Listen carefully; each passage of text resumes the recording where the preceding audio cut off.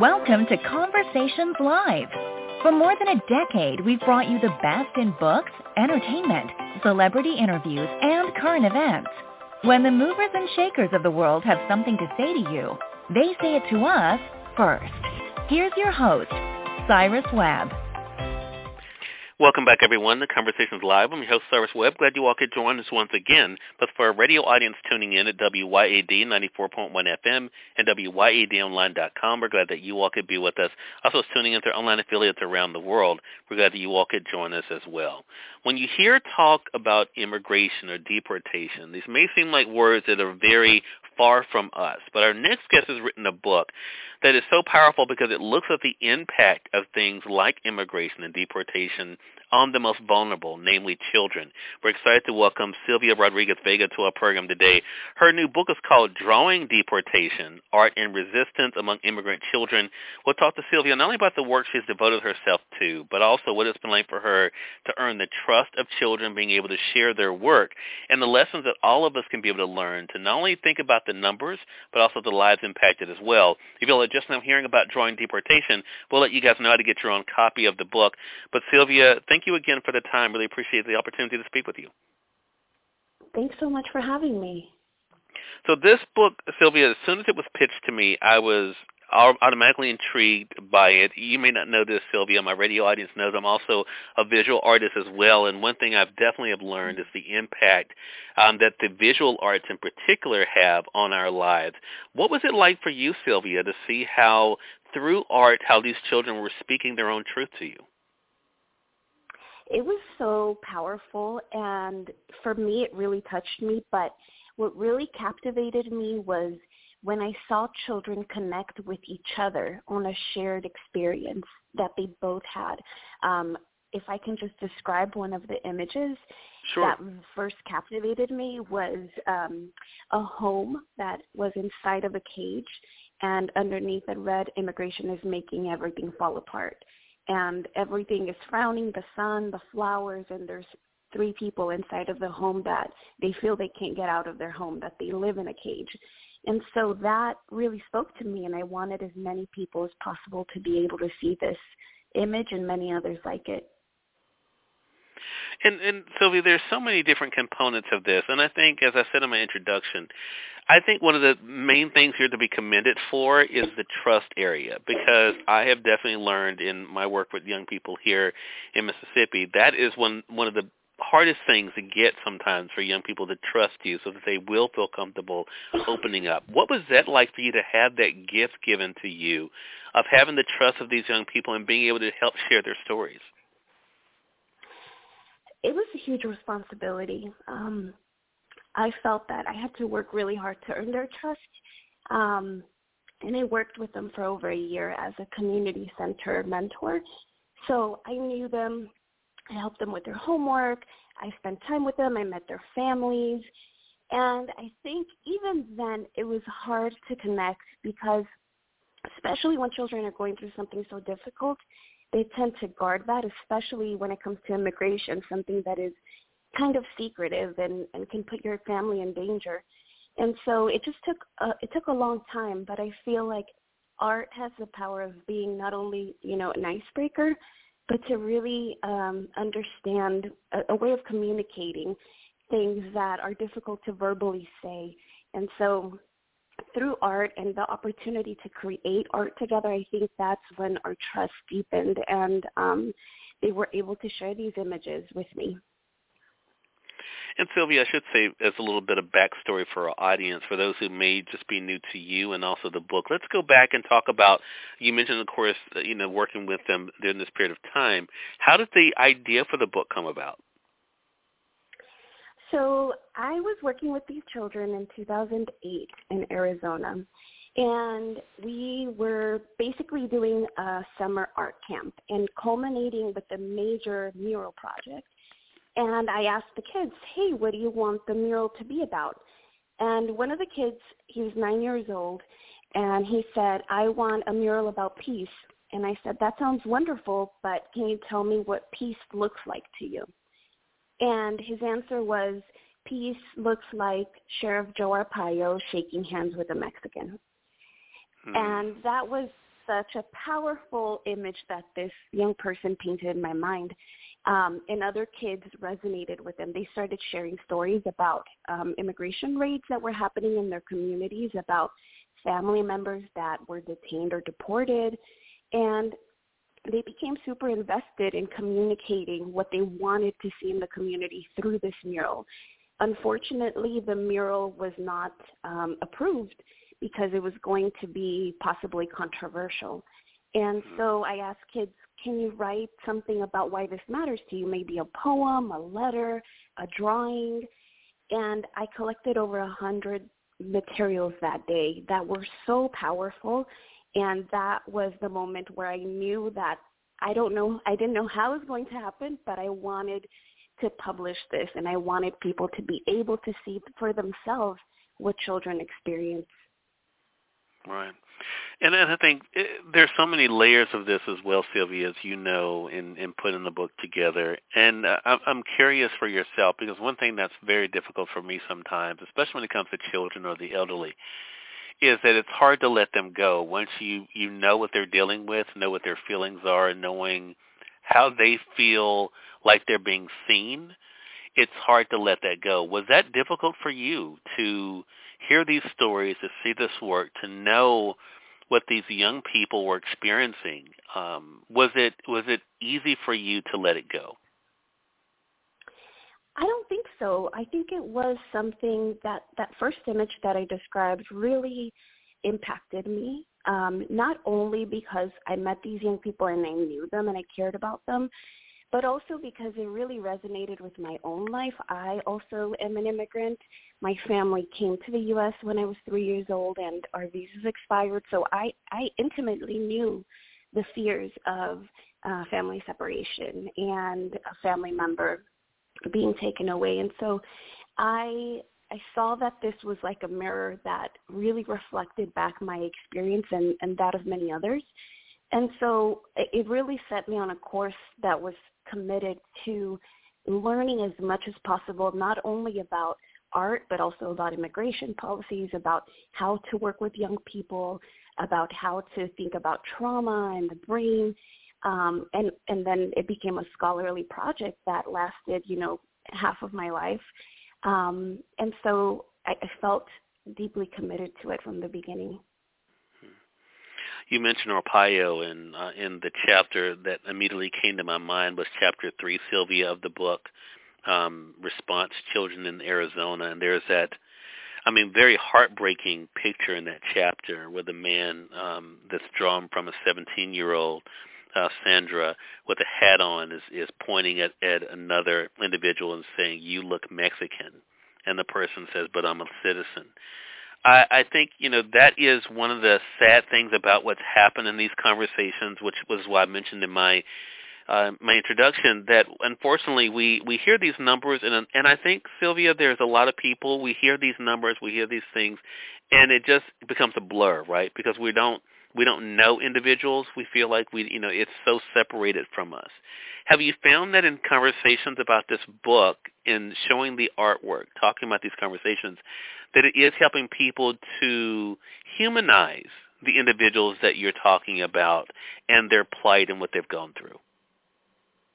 Absolutely. I feel that art has a way of speaking to us in a way that connects to our own experiences in life. Yeah. And often I feel like people are very divorced from what is happening, especially when there are so many numbers of people coming and we hear about it on the news, and maybe people are exhausted of hearing about it. But at the end of the day, we have to remember that these are individuals that have so many hopes and dreams, that want to be with their families, that seek happiness, that if conditions were better in their homeland, they wouldn't want to come. And more than that, we all come from families that also, thinking about the history of the U.S., we construed this country as a place that was friendly towards immigrants and that people could come and have a better life. And Sylvia, I don't want to let my industry, media, off the hook. You address media. In fact, in that chapter I referenced, you mentioned Arpaio.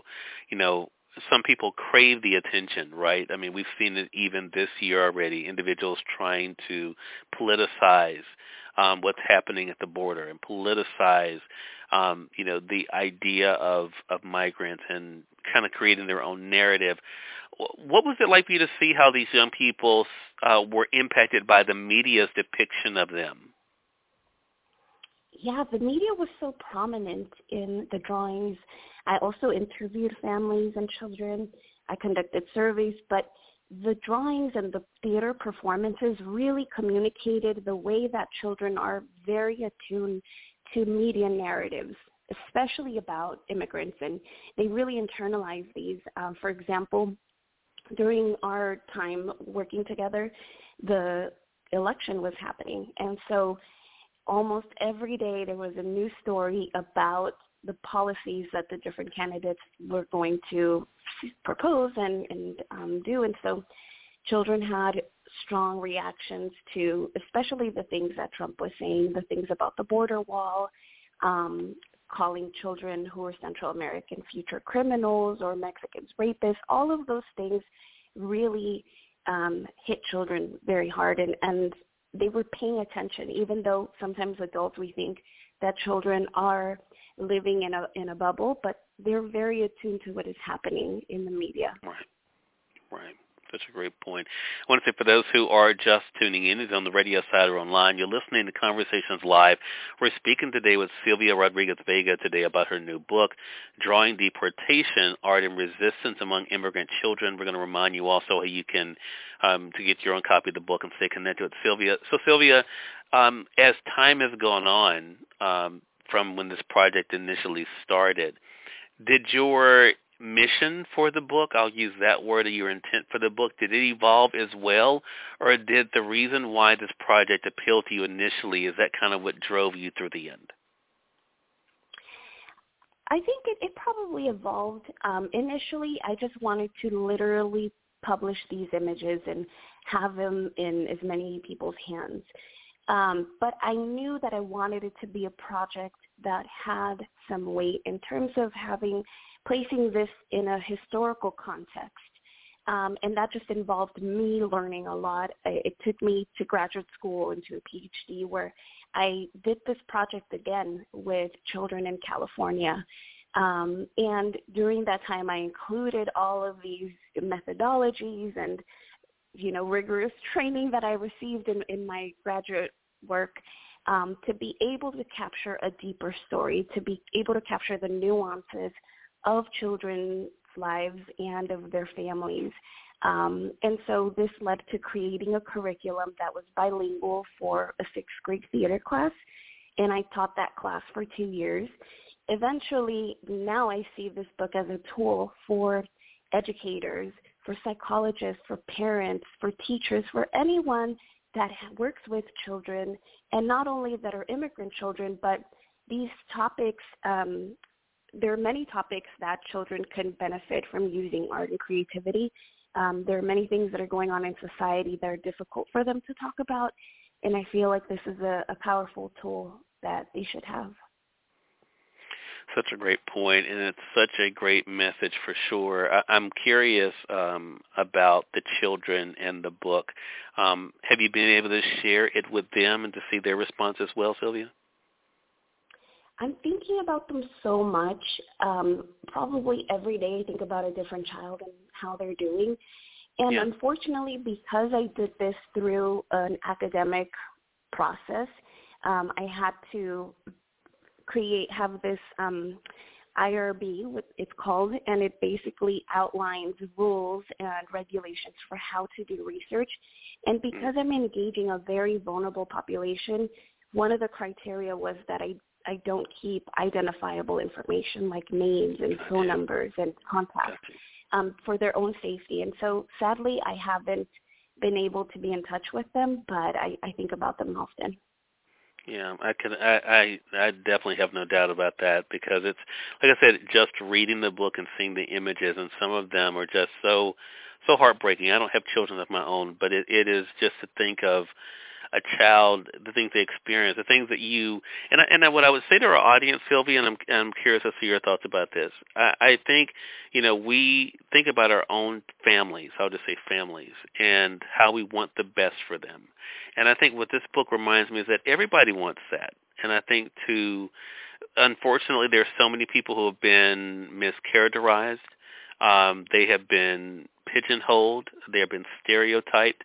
And I think especially individuals in minority communities, we all know what that's like. So why would we want to do that to another group, to put them in that situation? Is that also part of the conversation you're hearing, Sylvia, that it is making us kind of think about ourselves and how the same things that we want to be seen, to be valued, to be respected, are the same things that these immigrant children want as well? Absolutely. I mean, just thinking about what happened in 2008 when families were separated, toddlers and babies separated from their parents on purpose, as the pain and the cruelty and the suffering was the point of that policy, of the zero tolerance policy. And people were just completely dumbfounded by such a terrible policy that created so much suffering. And we often forget that this policy wasn't new and that there have been many times in our history where people have been made to suffer. If we think about the Japanese internment camps, complete communities of U.S. citizen Japanese families taken into these camps. If we think about the Native American boarding schools where children were taken from their communities and forcibly assimilated and stripped of their language and beliefs, or even enslavement and the sale of children, and the separation of families there, it has a long history of roots, and I think that when we try to forget about it and not deal with that, we tend to repeat it. And unfortunately, I think this is what is happening today, is that we are playing with people's lives. We're using them as scapegoats to the many things that are happening in society, and ultimately that creates suffering for them and eventually for us as well, for everyone. Yeah.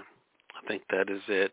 And I think, too, it's such an interesting thing to be able to remember, because we all have heard that saying, out of the mouths of babes. But I think, too, this book shows out of the minds of babes as well, and how we have to be so careful, because children do mirror what they hear and see, and it's so easy for us, again, to allow the way that people are devalued in the media or by those in positions of authority, and how that impacts them and how they see themselves. And I think in a bigger point, how other people see them. So, Sylvia, what is your hope when people pick up Drawing Deportation? And, of course, they're going to be struck by the different accounts, as you're able to talk about with the children, but what do you hope they leave the book with? I hope that they leave the book knowing that children of immigrants are going through this really difficult time, and they need resources and tools to help them process it. Most of the children in the U.S. who are part of immigrant families are U.S. citizens, almost the majority of them. And therefore, they are going to continue to live in this country and be part of our society and become a great portion of the adult population. And it's so important for all of us that these children continue to transition into adulthood in healthy and productive and ways that are healthy for them and for us. And so I hope that people are able to feel some sort of empowerment when they read the book, and that they are able to have conversations with people that might not have the same opinion as them. Yeah. Those conversations are so important, which is why I'm glad you're able to spark those with a book like this, Sylvia. Again, everyone, Silvia Rodriguez Vega has been our guest. The book is Drawing Deportation, Art and Resistance Among Immigrant Children. It's available through our friends at Amazon.com. You all can be able to get it there. It's published by New York University Press as well. Sylvia, really appreciate this time. How can our audience stay connected with you? Yeah, they can reach me on my website at Silvia, Silvia, Rodriguezvega.com. and I look forward to hearing people's thoughts. All right. Silvia, again, congratulations to you. Glad we had a chance to have this conversation today, and looking forward to speaking with you again. Sounds good. Thank you so much, Cyrus. Hey, more than welcome. And we thank your audience for tuning in to another great segment of Conversations Live. Until next time, I'm your host, Cyrus Webb, saying as always, enjoy your day, enjoy your life, enjoy your world. Thank you all for choosing Conversations Live, and let's go make today amazing. Take care.